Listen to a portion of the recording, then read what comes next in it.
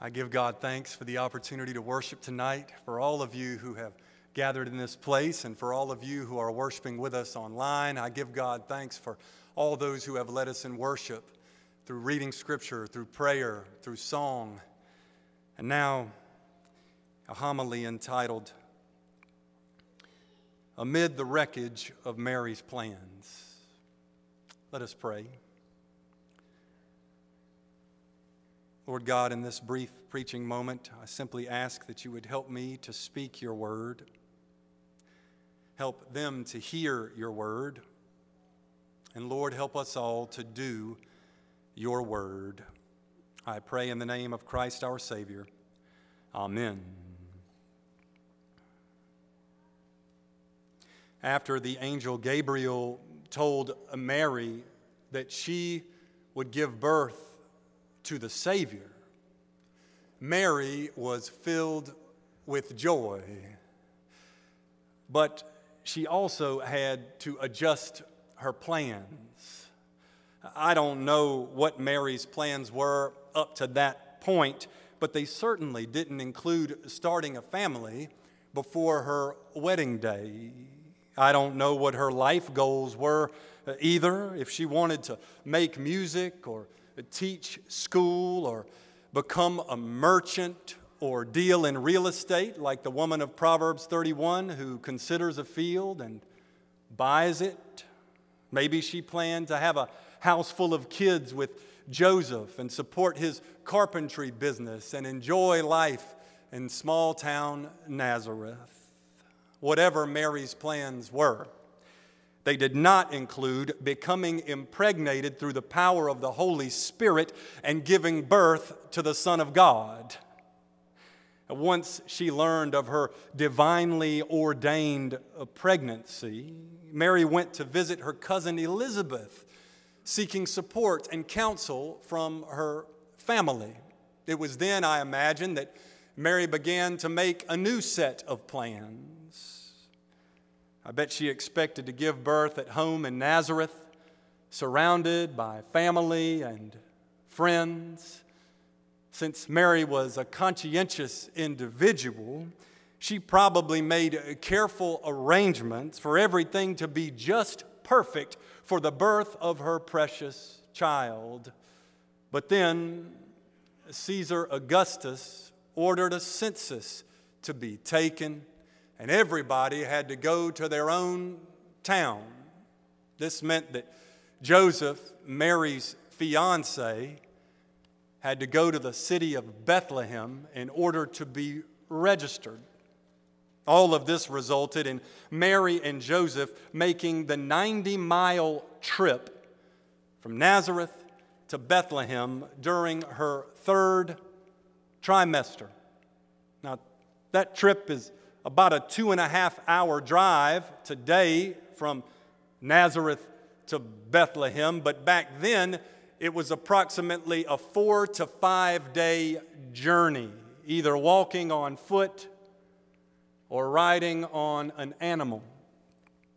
Whatever Mary's plans were for her third trimester, they did not include an epic excursion to a distant city.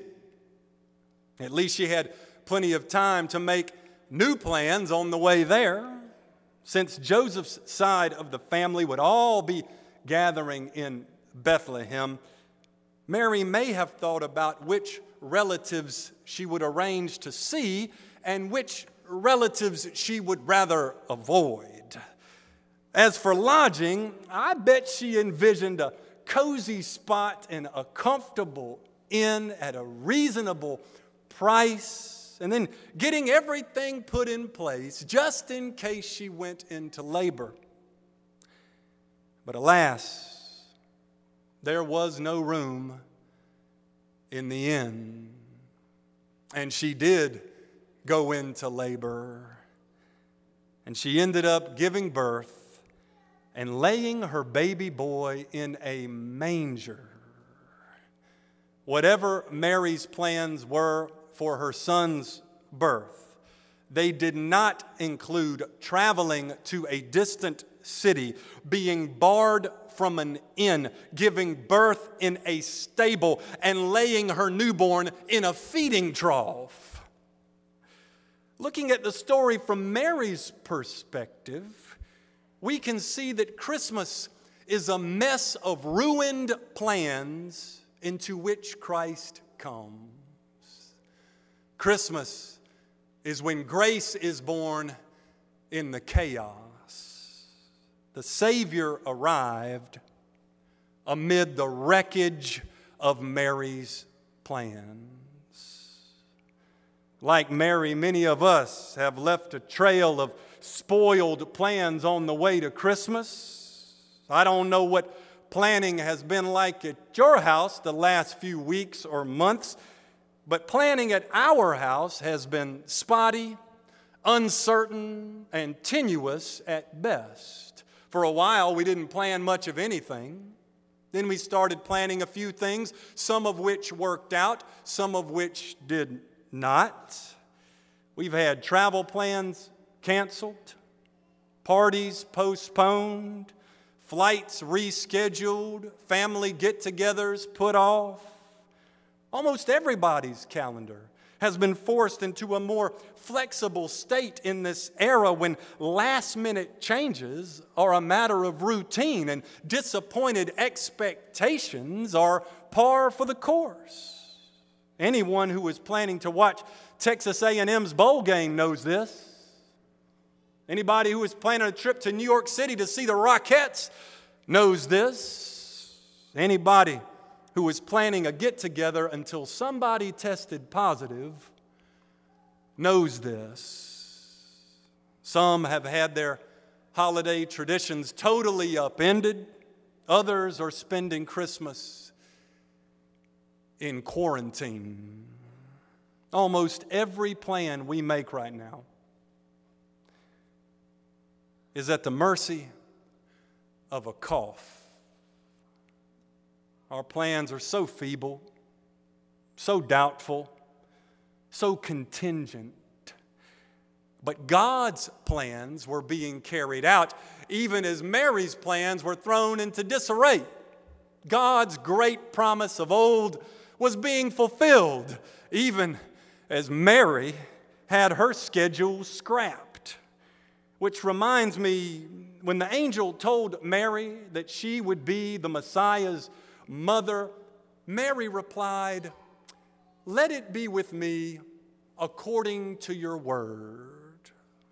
Here is a Christian mindset for the era of canceled plans and shattered schedules. Let it be with me according to your word. Not what I say, God, but what you say.